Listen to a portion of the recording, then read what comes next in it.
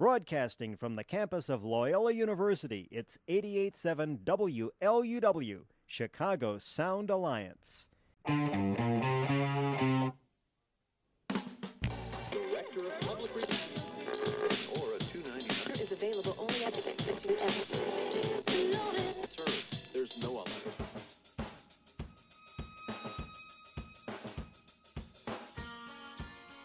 Thrilled to be here. Thank you for joining me every Sunday morning at 11 here on 88.7 FM WLUW. Got an hour uninterrupted of your favorite small town kid. Go to the Loyola Phoenix, Nick Schultz. I know Sister Jean pretty well. I think he's the sports editor there. He is. He's a sports editor. Great. Yeah. Sports Good. columnist, sports Good guy. writer. And Mr. there's Everything. I'd be lying if I said I wasn't watching baseball in class. Nick Schultz, who is a rising star in this profession. Our guy, Nick Schultz, covers Loyola for the student newspaper there, the Loyola Phoenix. I have to keep pinching myself and asking if this is real. I cannot believe this is happening. I'm a poor, starving college student, so I would say I was physically here, but I wouldn't say I was mentally here.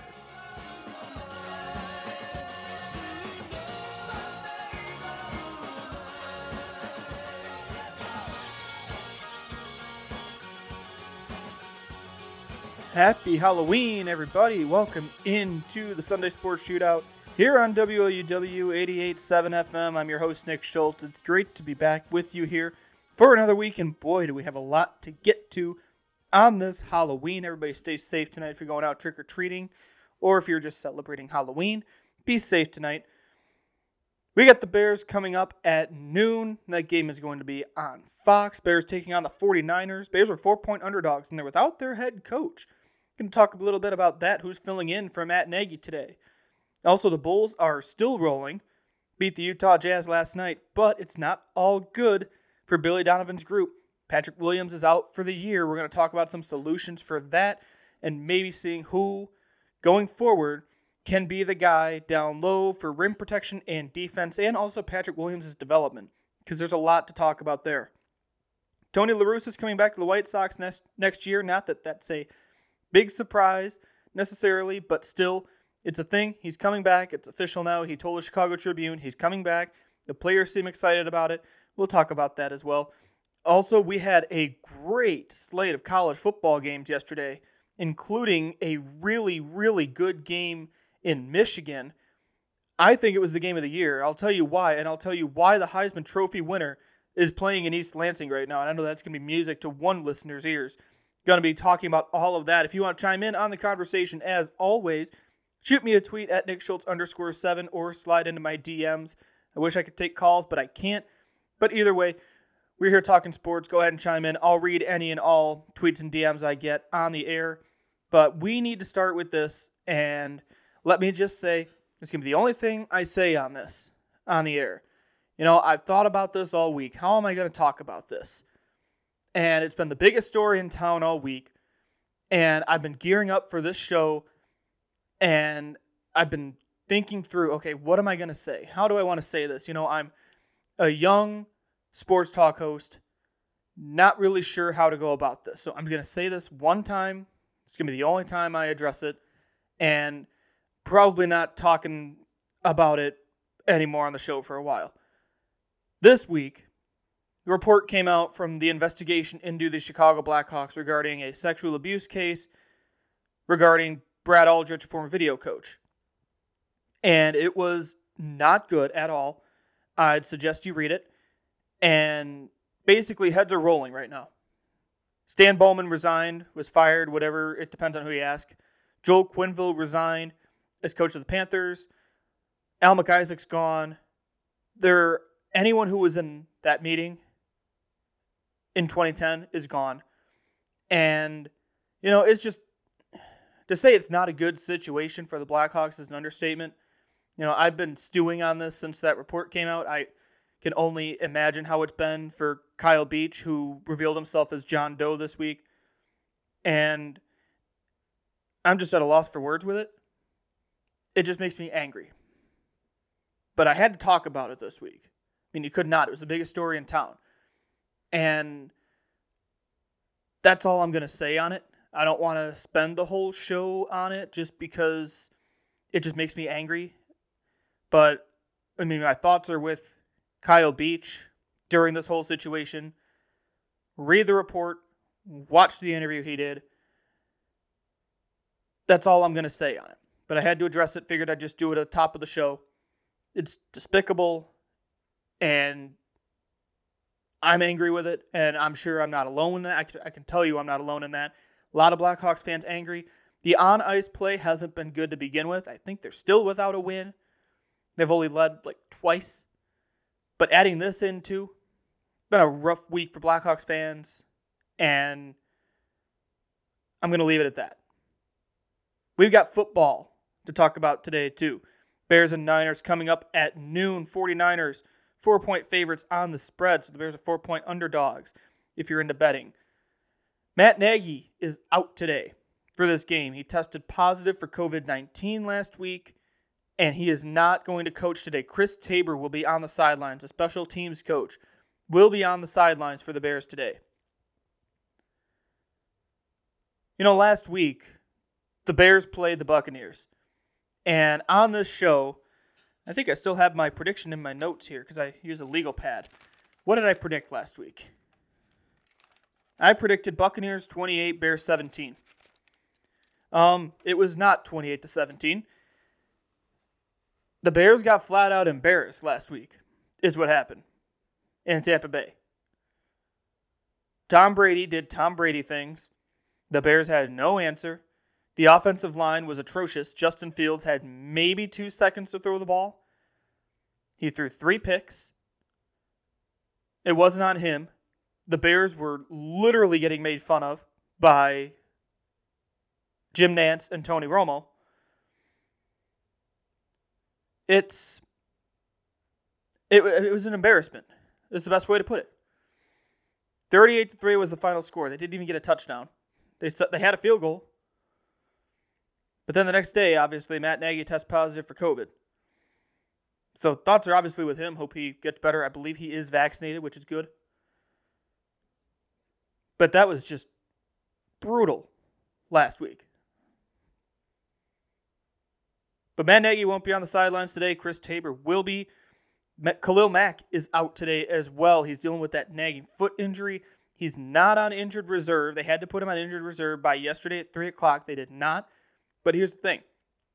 The Bears have a bye week coming up after next week. So they got 49ers this week, Steelers next week. I think that's a Sunday night game or a Monday night game. I can tell you in a second. It is a Monday night game next week for the Bears. And then they have a bye week. Here's the thing with IR.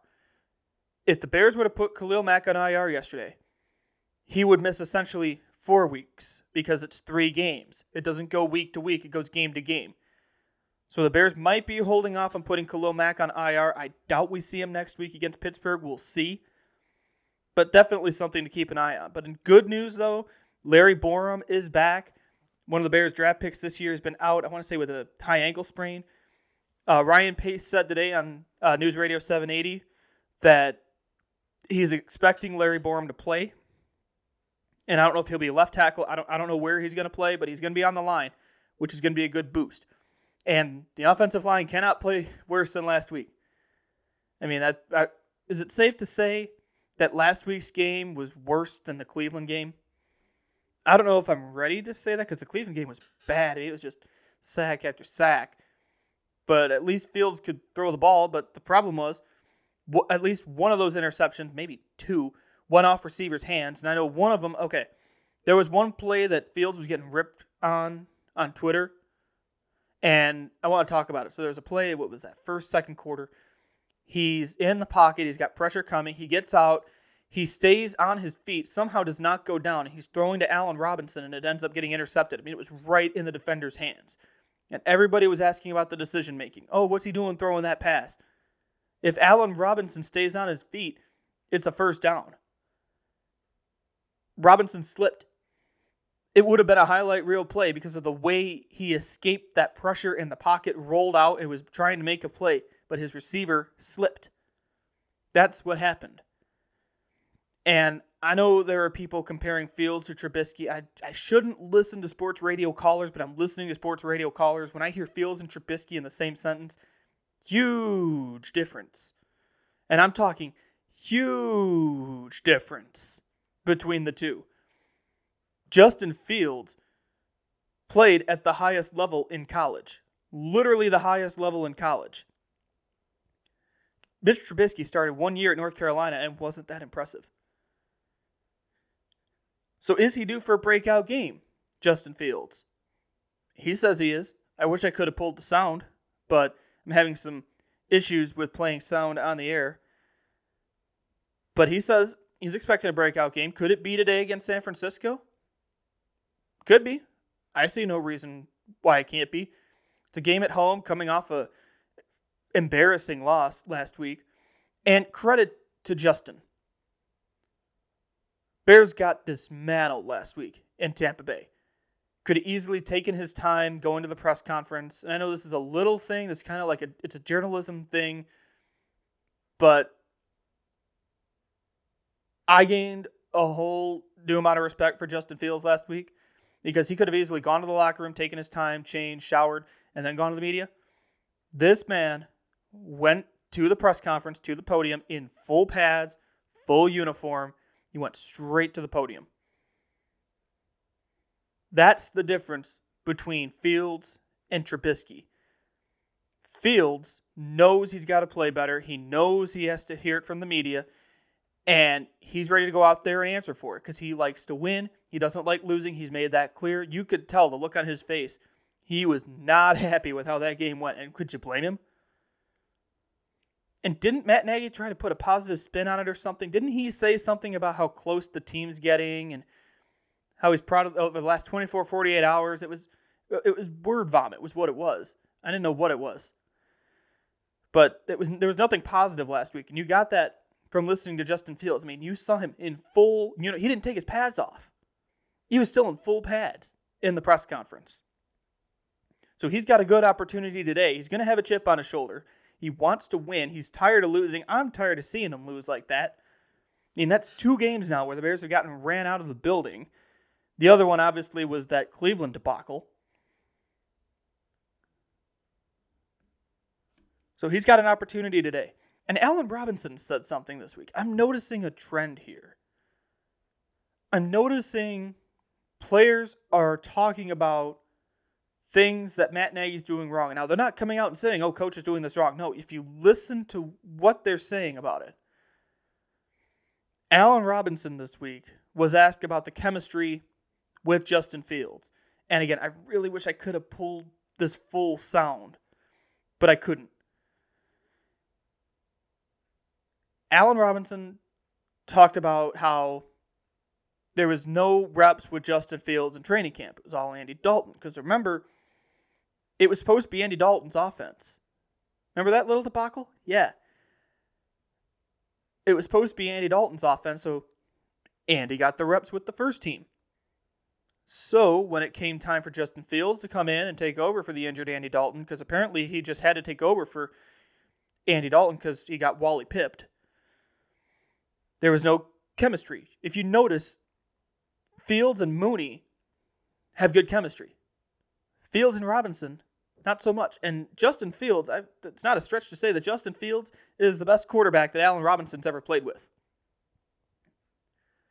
This guy put up good numbers with Blake Bortles, Mitch Trubisky, Nick Foles. That's just naming a couple.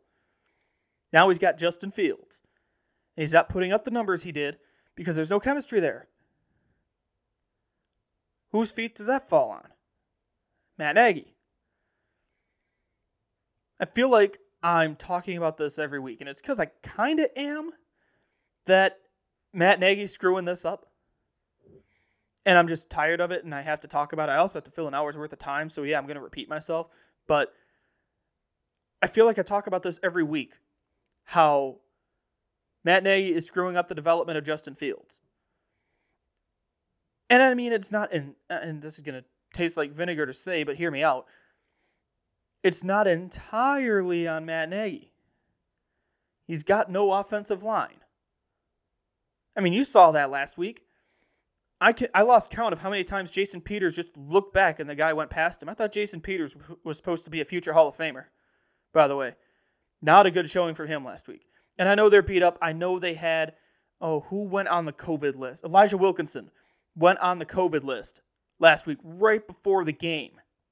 I understand that. Like, I get they're beat up. But that falls on the GM for not having the depth there. So it's not entirely on Matt Nagy. And I know Bears fans are going to be like, everything's Nagy's fault. Trust me, I want him gone. But his GM hasn't given him the tools to work with, especially with the offensive line. Now, I thought the play calling has been way better since Bill Lazor took over. Not like it could have gotten any worse, after all. Good to see Khalil Herbert doing work. Now, Damien Williams is back too, but it looks like Khalil Herbert is RB1 until David Montgomery comes back. But knowing Matt Nagy, Khalil Herbert's going to stay RB1, but we're not going there right now. I don't want to think about that. My point is, with all of this, the struggles with the offensive line, the screwing up the development, you know what the Bears just have to do at this point? Let Justin be Justin. Just let Justin Fields do Justin Fields things. Let him go out there and roll out of the pocket and make plays. Let him run the play action. He loves running the play action pass. There was a stat this week that blew my mind about Justin Fields and the play action. And you have to run that play fake. And I'm trying to find it right now. But there's a stat that, Justin Fields even said this week, he wants to score touchdowns. So he was asked about, do you want to run more RPOs and play action? He's like, I just want to score touchdowns, which, great answer. I love the answer. I can't find it. But either way, run the play action. Let Justin be Justin. Quit handcuffing him. Here it is. Justin Fields this year, 21 for 32, 244 yards and a touchdown on play action this year. Completing 65.6% of his passes for 7.6 yards per attempt, no interceptions, and a 99.0 passer rating. When not running play action, Fields completed only 54.5% of his passes for 5.8 yards per attempt with 1 touchdown, 6 interceptions, and a 49.7 passer rating. That says enough. Run the play action. Let Justin be Justin. Let the kid play. Now, I said that before because I literally wanted him to play. But now, when I say let the kid play, let him do what he's good at. Let him do what he was good at Ohio State. That's why Ohio State made the national championship. Let Justin be Justin. That's going to be my mantra. We talk about AFC Championship game participant Blake Bortles. Yes, I'm talking about that Blake Bortles. That's from Jonah, Bishop Emeritus of Blurs. Yes, I'm talking about that Blake Bortles. I also got a comment here. Someone texted me. A resident Chiefs fan, Josh from Dwight. What's worse, Kansas City's defensive line or Bears' offensive line? And he says, yes, I'm listening to an awesome talk show too. Well, I don't know what talk show you're listening to if it's awesome, Josh. But I think the answer to that question is yes. Kansas City's defensive line, wow. The Chiefs' defense is just not good. The Chiefs are struggling this year. Literally just came up on my TV. 17 turnovers. Wow. Not good. Patrick Mahomes does not look like Patrick Mahomes. I actually got a text last week in my fantasy football group chat that I never thought I'd get. It said, and I quote, Patrick Mahomes is on the market. Who wants him? Now, I've got Lamar Jackson. I'm sitting pretty. Actually, Lamar Jackson's on a bye week this week. I've got Joe Burrow now. But I never thought I'd hear Patrick Mahomes is on the market. So if I had to pick between Kansas City's defensive line and the Bears' offensive line, I'm going to choose the window to jump out of. From the first floor, obviously. But there's got to be a back door somewhere to that question.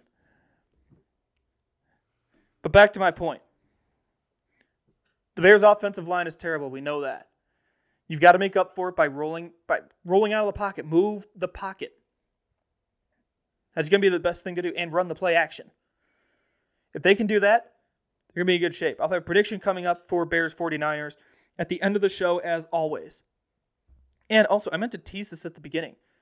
Also, at the end of the show, I'm going to tell you about a little something I'm working on and how it'll impact things here. It won't impact things here drastically, but I got something new that I'm going to share with you, and I shared it on Twitter this week as well.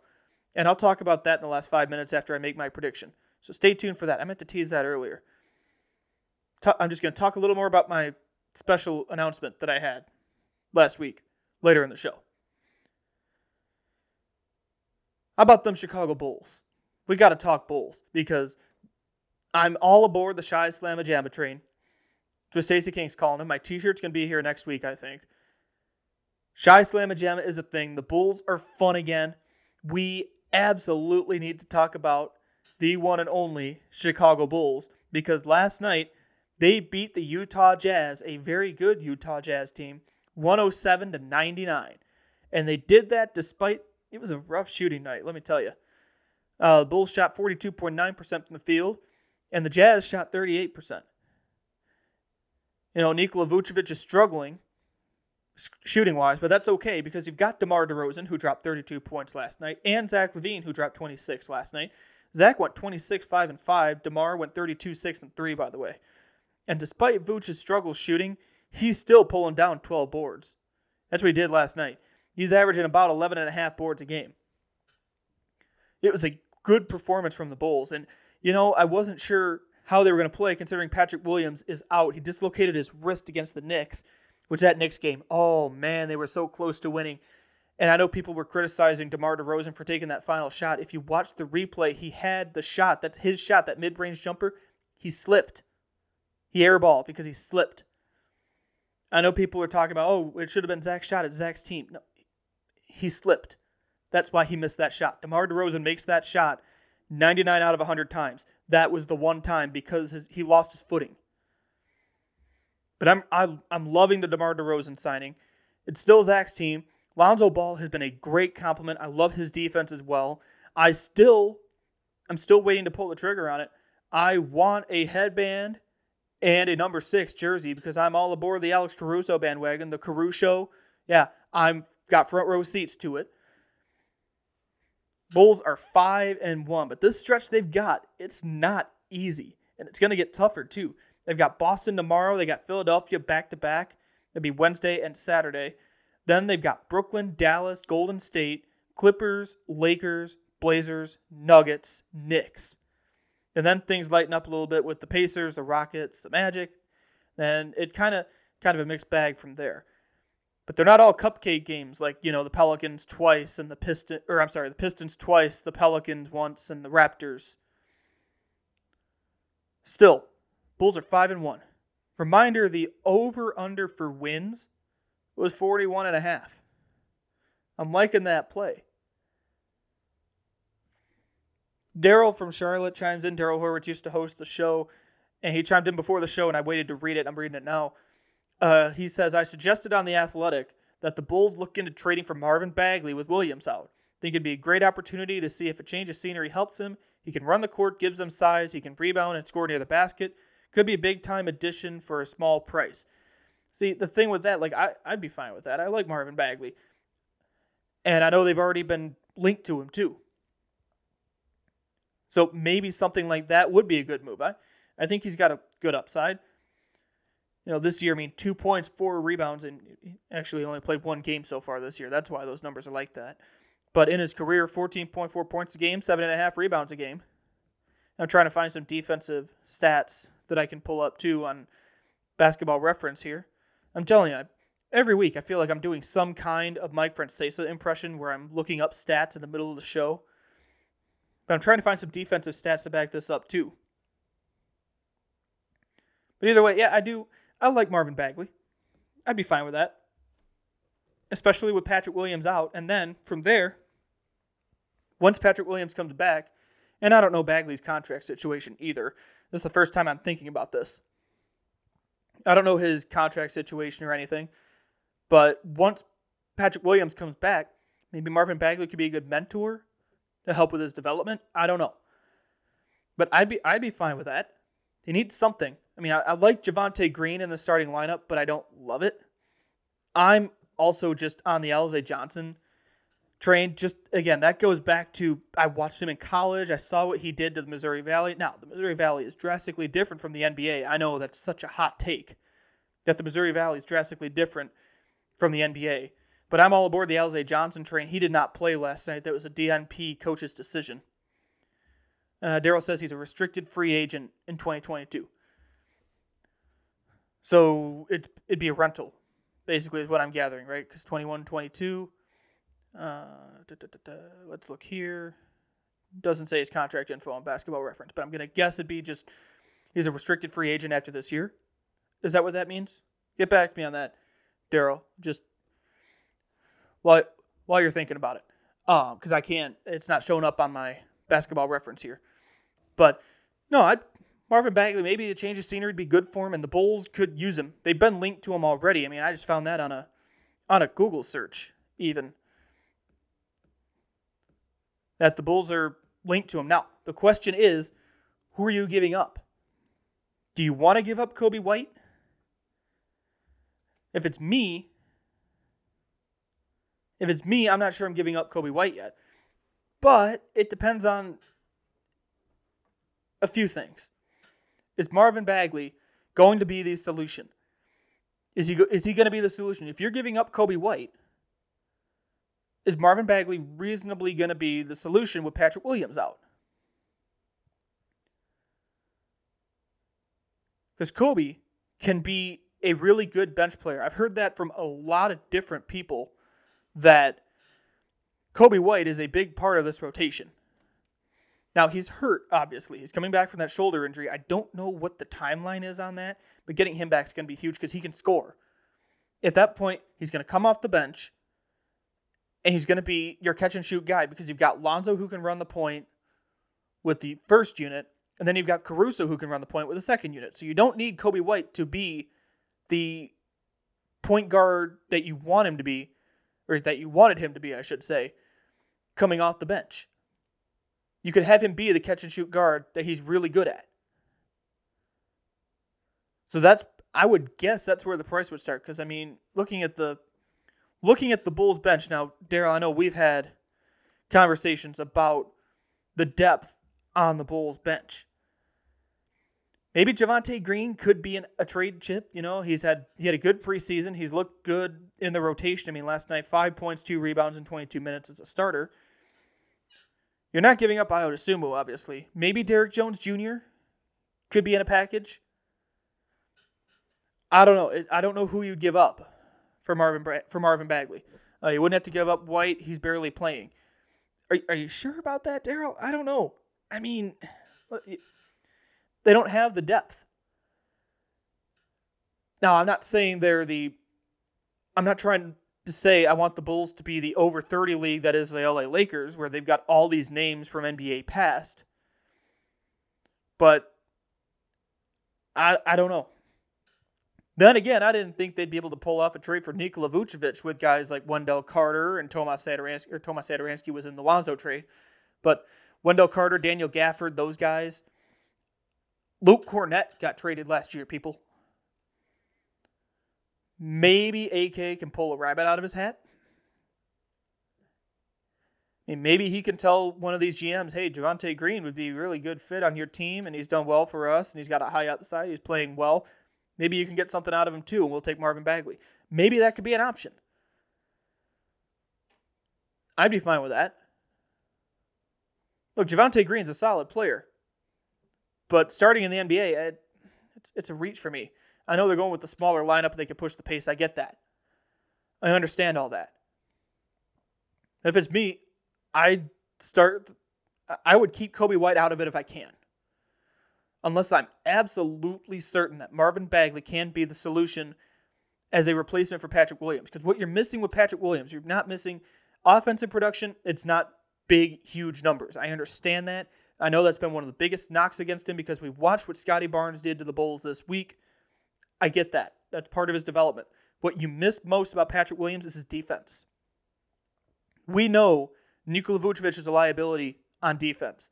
So having Patrick Williams in there, what what he did against New York before he hurt his wrist was impressive. Couple big block shots.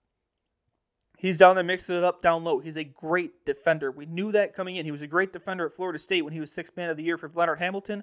He's still a great defender in the NBA. That's the strength of his game. That's what you're going to miss the most with Patrick Williams out for the year with that dislocated wrist. I've got more to say on this in just a little bit, but first I have to remind you, you're listening to the Sunday Sports Shootout here on WLUW 88.7 FM, broadcasting from the campus of Loyola University, Chicago. I'm broadcasting to you from beautiful Dwight, Illinois, home sweet home.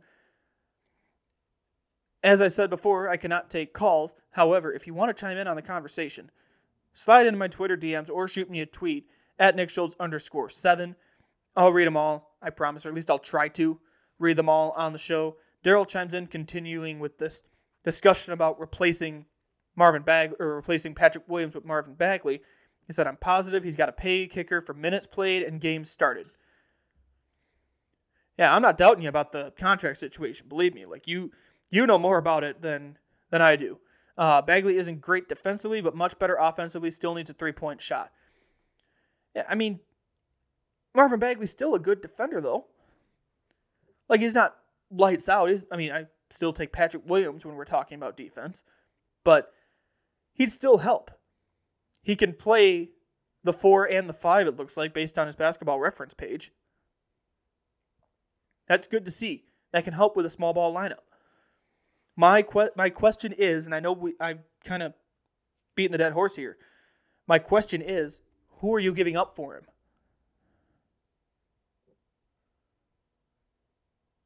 I'm not ready to trade Coby White. I think he's got a good role on this team with the way the first and second units are made up. I think Coby White has a really good role on this team. Now, let's see.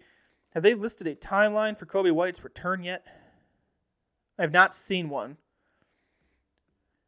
And I know there was hope that he could maybe start jumping back in when the season began. So here's a little bit of context. I've been kind of talking in generalizations here.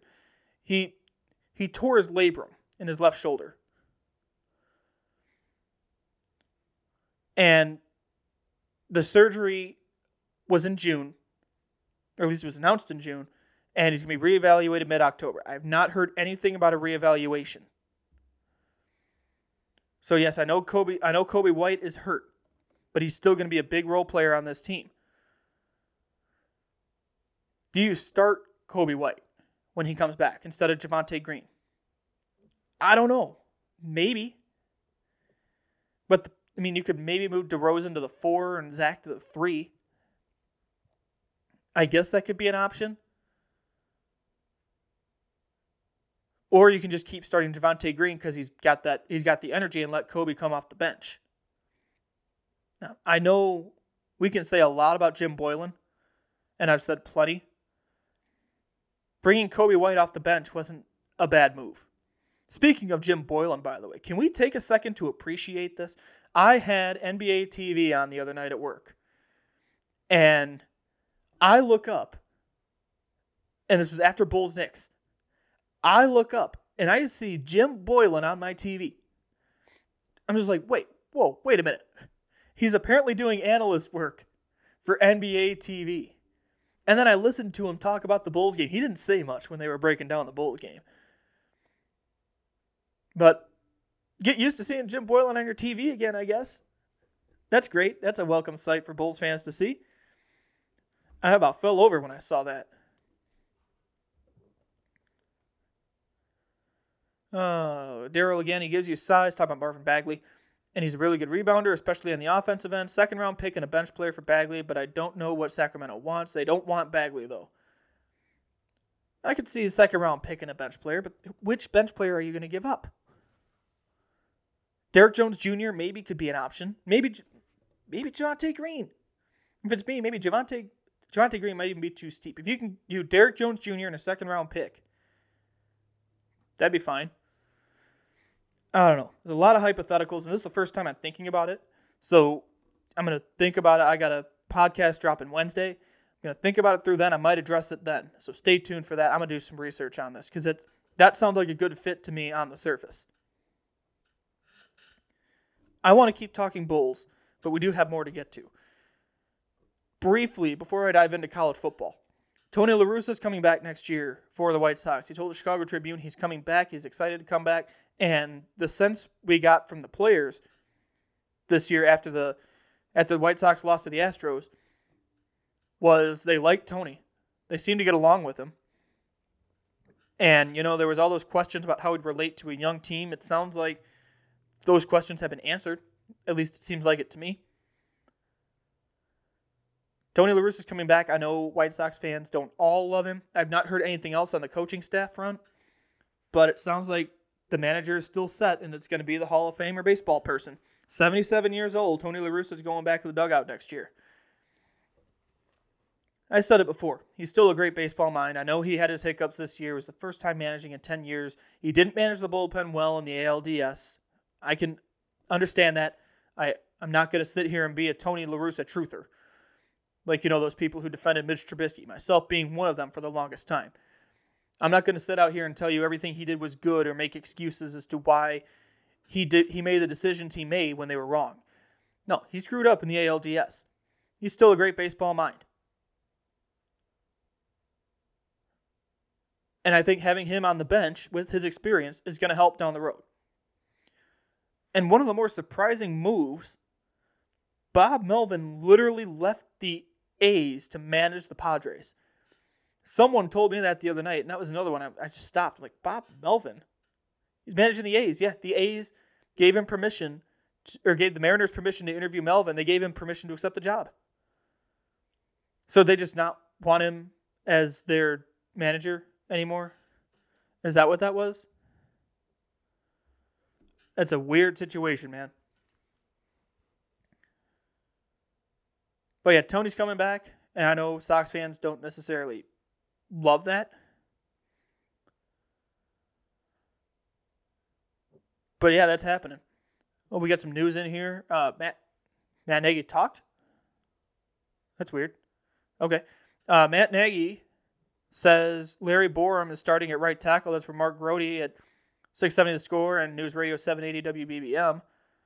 Yeah, Larry Borum starting at right tackle today. Maybe that's going to be some needed help at right tackle.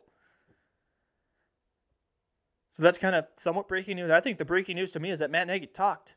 This week he was asked where he's going to be watching the game from. Or where, I don't know if he's not going to be coaching, obviously. But where he's going to be watching the game, he wouldn't give the location. Like, really? Of all the things you're going to keep quiet, it's where you're watching the game? Okay. This guy. Like, I see, I don't want to compare him to Mark Trestman, but I'm going to compare him to Mark Trestman. I'm going to compare him to John Fox. I see a lot of Trestman qualities. I see a lot of Fox qualities. John Fox used to do the same thing about being secretive, and that's what got him an extension. So I don't get the secret with where he's watching the game, but apparently Matt Nagy has spoken from his bunker wherever he's watching this game today and says Larry Borum is starting at right tackle. So the offensive line is getting some reprieve, which is good. Hopefully they play better than they did last week. Not that they could play any worse, but hopefully they play better than they did last week. All right, college football. It was an awesome week of college football, especially in the Big Ten, because yesterday was my last day of Saturday Tradition, so I was watching Big Ten football, and my eyes were glued to that Michigan State game. How about the Spartans? Tuck coming, baby. Michigan State went on to win 37-33. It, by far, best college football game of the year. And I love that Gus Johnson and Joel Klatt were on the call because all the energy that Gus Johnson brings to the booth, it was perfect for that game. Kenneth Walker III literally ran circles around Michigan. 197 yards and 5 touchdowns. First time anyone's ever run for 5 touchdowns against Michigan. Give the man the trophy. Seriously, how can you deny that guy the Heisman Trophy? He's having a great year. He's the Big Ten's leading rusher. He's one of the top rushers, if not the top rusher in the nation. After transferring from Wake Forest this year, he's fit into Mel Tucker's offense like a glove. Give the man the trophy. What a performance yesterday on a huge stage. Everybody who was anybody was at that Michigan State game yesterday. I'm talking College Game Day. I'm talking Fox Big Noon kickoff. It was on the big stage in college football yesterday, and Kenneth Walker III rose to the occasion. Just give him the trophy. If he doesn't get an invitation to New York, we've got problems. But even on the Michigan side, Kate McNamara looked good outside of the interception to end it, which was a great catch from Charles Brantley. I didn't get to watch SportsCenter last night. Was that the top play? It should have been the top play, in my opinion. That was a great catch to pick off Kate McNamara to seal the win. I thought Kate McNamara looked solid too, but what is Jim Harbaugh doing putting J.J. McCarthy in there? That's a true freshman. Now, I understand he was a 5-star recruit and you really like him. I get that. But what's the obsession of running this 2-quarterback system like that? Because that cost you. That fumble set up Kenneth Walker III's 5th touchdown. And it proved to be the game winner. It was 33-30. Michigan had the ball. McCarthy was in. The snap, he tried to hand it off to, I think it was either Blake Corum or Hassan Haskins. Obviously one of those two. They're the only two that ran the ball yesterday. He tried to hand it off, and there was a miscommunication whether it was a fake or if it was a run play, and it ended up being a fumble. Michigan State fell on it. It set up the Kenneth Walker touchdown to win the game. So what is Jim Harbaugh doing with J.J. McCarthy in there? Let Kate McNamara play. He's your guy. Run with your guy. Now, he took out any hope of a red shirt for McCarthy this year because he's played him so much. What are you doing? He does not do well in rivalry games. I had the stat yesterday about how Jim Harbaugh has done against rivals, and I'm talking against Michigan State, and I'm talking Ohio State. After yesterday's game, Jim Harbaugh against the top 10 is 2-13. Against everyone else, he's 54-10. Against Ohio State and Michigan State, it's a combined 3-9 record. Now, Ohio State's lying ahead for the Wolverines at the end of the season. That record's going to go to 3-10. Just saying. Against the rest of the Big Ten, Jim Harbaugh is 35-8. That is ugly. So Michigan State remains undefeated. And yes, Jonah, I understand. True freshman Charles Brantley.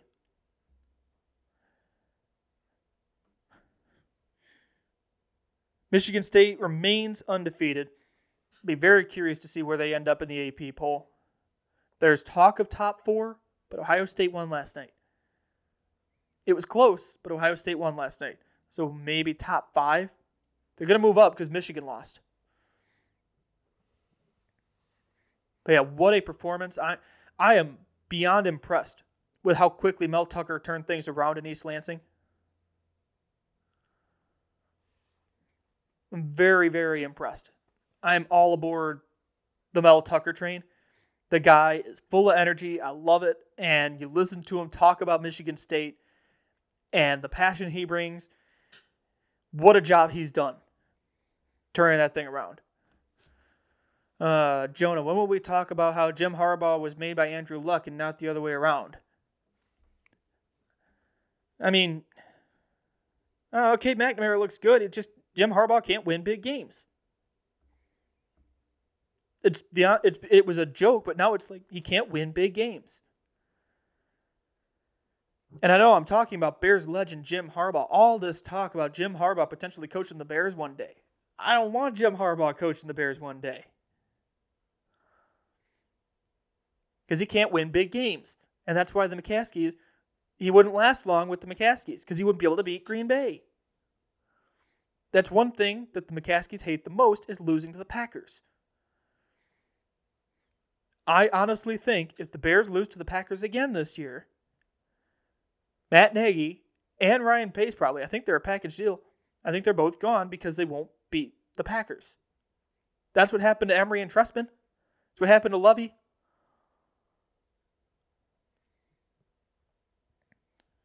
But back on point. Kenneth Walker III should be the favorite for the Heisman, in my opinion. Now, C.J. Stroud is playing really well for Ohio State. He had another big game last night. Ohio State obviously taking on Penn State, and that was another good game. Ohio State won 33-24. Stroud, by the way, 305 yards on 22 of 34 passing. But how about Sean Clifford, 35 of 52 for 361 and a touchdown? The other thing Ohio State has, they don't just have a great quarterback, they have a great running back. Both of them true freshmen, by the way. How about Trevion Henderson, 28 carries, 152 yards, and a touchdown, including a 68-yard run. Chris Olave was pretty quiet last night, 3 receptions for 44 yards. So you've got at least 2, maybe 3 Heisman contenders in the Big Ten. Definitely Kenneth Walker III and C.J. Stroud. You could probably put Trevion Henderson in that conversation as well. But yeah, Ohio State, another big win. They're now 7-1. They're undefeated in Big Ten play. And I put my record predictions out. I believe that'll be filed here soon to Saturday Tradition. I've got Ohio State running the table in the Big Ten. They've got a pretty friendly schedule. They're going to run the table. And how about Wisconsin, by the way? Wisconsin Badgers. Remember when we all wrote them off, including me, because their offense was bad? They beat Iowa yesterday 27-7. The Hawkeyes, yikes. Second game in a row, they've only scored 7 points, and that's with a bye week in between. Not good. And the fan base is getting frustrated, understandably so. The number 9 team in the country scores just 7 points against Wisconsin. Now, Wisconsin's a really good defense. That's what makes up for their offense. They're a really good defense. But only 7 points. Oof. Remember when I was out here saying that Iowa should be in the college football playoff? Yeah, I got to take that back. That offense is atrocious. You know, they got Tyler Goodson at running back, he's a really good weapon, and I think he can make a difference. They've got to hand him the ball more. But Spencer Petras at quarterback, oof. There's talk of maybe a quarterback change. I know Kirk Ferentz shot that down, but oof. Just use Tyler Goodson. Let him run all over the field. He can make a difference. All you got to do is get him the ball and see what happens. It's the same thing with Kenneth Walker. Give him the ball and see what happens. But it was a wild day in the Big Ten for ranked teams yesterday. So number 9 went down, number 6 went down, number 20 went down. What a day in the world of college football. Yeah, Jonah, I can't believe Iowa was terrible the whole time. I'm with you. I was out here saying Iowa's a college football playoff team. That they can't. The problem is the defense is beat up. They're down Riley Moss, and they lost their other cornerback, whose name is escaping me right now. They're down in their secondary. That's why the defense isn't making up for the offense, because they're down. Now you're seeing what happens when the offense is struggling. You need to have at least somewhat of a solid offense to be prepared for this to happen.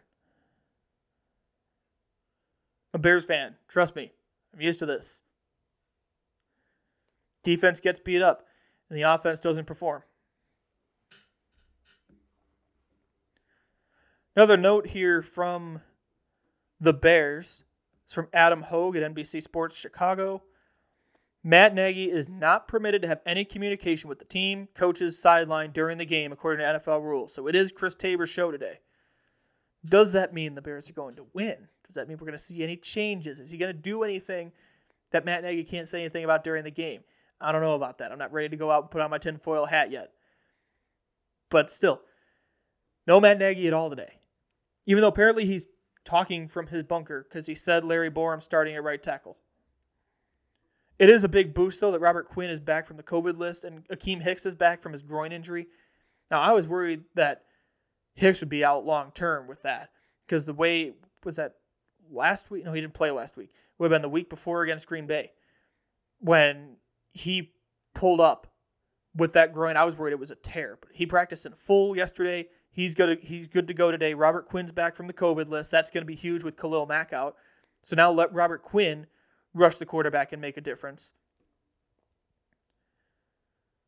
We have 10 minutes to go until kickoff from Soldier Field. Bears are 4-point underdogs. Again, they're 3-4. I'm kind of half preparing for a Justin Fields breakout game. I don't know. I don't know how these offenses are going to look today. Jimmy Garoppolo, I believe, is starting for San Francisco, so we're not getting Fields versus Lance, at least to start. I'm sure Trey Lance will come in the game at some point if he's healthy. He's not on the inactives list, so he is available today.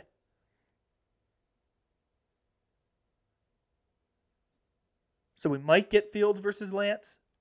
Otherwise, I'm banking on Garoppolo versus Fields. I don't know. I have no idea how these offenses are going to look. I imagine the run game's still going to be strong as it is under Bill Lazor. And here's the other thing the Bears have to do. And this seems simple. This seems oversimple.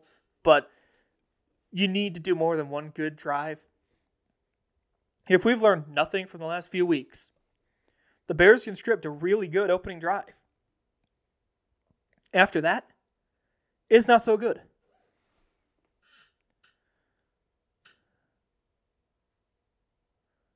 They need to have more than one good drive. I mean, it seems like I'm out here saying, oh, yeah, you just got to add 2 and 2 to get 4. No, you got to, I understand that the first drive is scripted plays. That's football 101. But as the game goes on, you've got to make the adjustments and make sure you can score on all these drives. Justin Fields says he wants to score more touchdowns. Give him the ball. Let him score more touchdowns. It's all you got to do. Just let Justin be Justin. I'm going to keep preaching that. You're going to get tired of hearing me say that. Let Justin be Justin.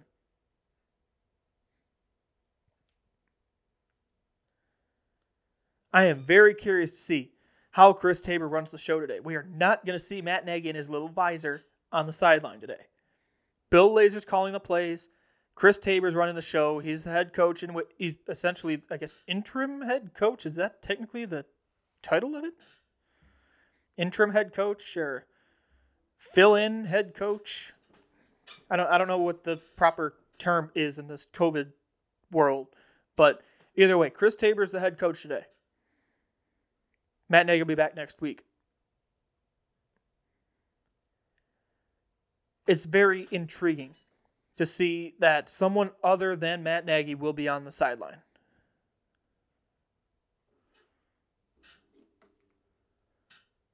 All right, so I've told you the spread. I've told you about the game. Told you who's back for the Bears. San Francisco has a really good run game. It's Kyle Shanahan. Of course, they've got a good run game. And they've got Deebo Samuel who can make plays in the passing game as well.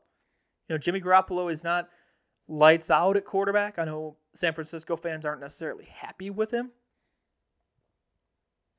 What's going to happen in this game today? I'm predicting not a lot of offense, I can tell you that. I'm taking San Francisco 17, Bears 14. But I will amend this. I'm going to hedge here. I could see if Justin Fields breaks out, the Bears pulling out a win. He's got the opportunity here. Matt Nagy is not on that sideline.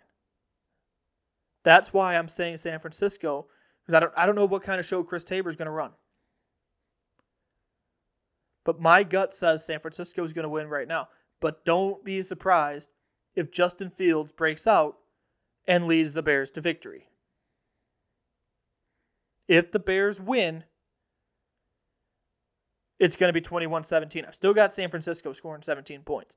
But I think Justin Fields could be the difference and make up that extra touchdown. So I'm hedging here. But when all's said and done, when I go through all my predictions at the end of the year, I'm going to say the official prediction is San Francisco 17, Bears 14. But I could easily see 21-17. I'm hedging. I don't care. It's my show. I can make that. I can do that. I'm my own producer. I can hedge my bet a little bit. You got to respect me for going with the 17-14 as the official one, too, by the way.